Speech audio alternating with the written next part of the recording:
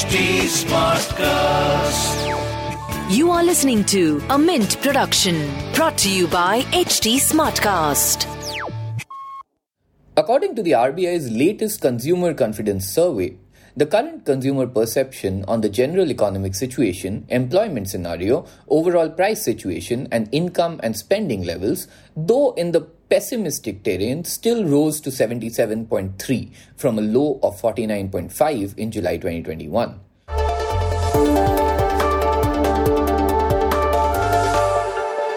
The internet gave us short attention spans.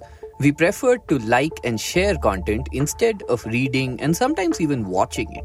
At Mint, we decided to come up with the Mint Primer, which breaks down the big news of today into short, quick, consumable questions and answers.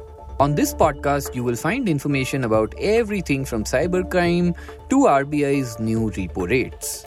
I'm Prasid Banerjee, and this is what happened today.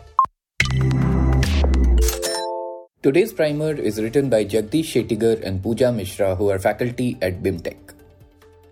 Demand for consumer and personal loans grew 18.8% in July, and private financial consumption expenditure, or PFCE, recovered to 59.9% of GDP in the June quarter. In this episode, we discuss whether this means that consumer economy is on the mend.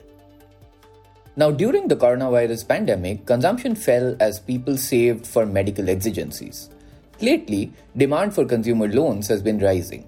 In July, credit growth in personal loans was up 18.8% from a year ago, against 11.9% in July 2021. The demand was primarily in housing and vehicle loan segments, indicating that discretionary demand is reviving.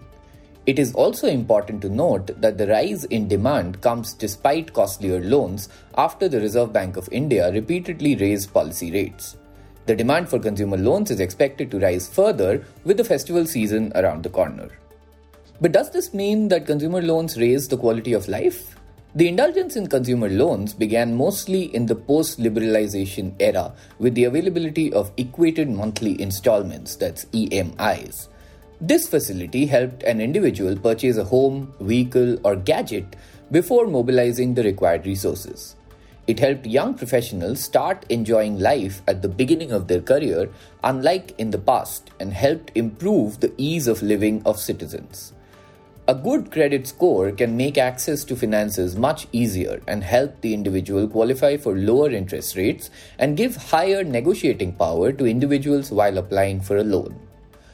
According to the RBI's latest consumer confidence survey, the current consumer perception on the general economic situation, employment scenario, overall price situation, and income and spending levels, though in the pessimistic terrain, still rose to 77.3 from a low of 49.5 in July 2021.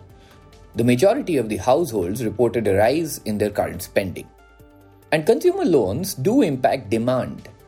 Consumer loans get translated into consumption expenditure immediately, enabling individuals to advance their purchases. During the pandemic, people saved and avoided these loans. Private financial consumption expenditure, which on an average forms close to 60% of the GDP, had dropped to approximately 54% in the first and second quarters of the 2021 financial year, and recovered to 59.9% in the first quarter of the current fiscal year. Demand constraints had resulted in a fall in consumption expenditure as well as consumer loans. The significance for the economy comes in the fact that higher private consumption expenditure and greater demand for consumer loans will aid the economy, as demand for consumer durables, auto, and housing rise. The revival in related indicators such as retail payments over UPI and credit cards match the trend in consumer loans. As per the RBI, in August 2022, UPI transactions rose by 68% from the previous year. The revival in air travel and hospitality sector also boosted credit card spending. And that was a quick glimpse at today's front page. We'll see you again tomorrow. This was a Mint production brought to you by HT Smartcast. HT Smartcast.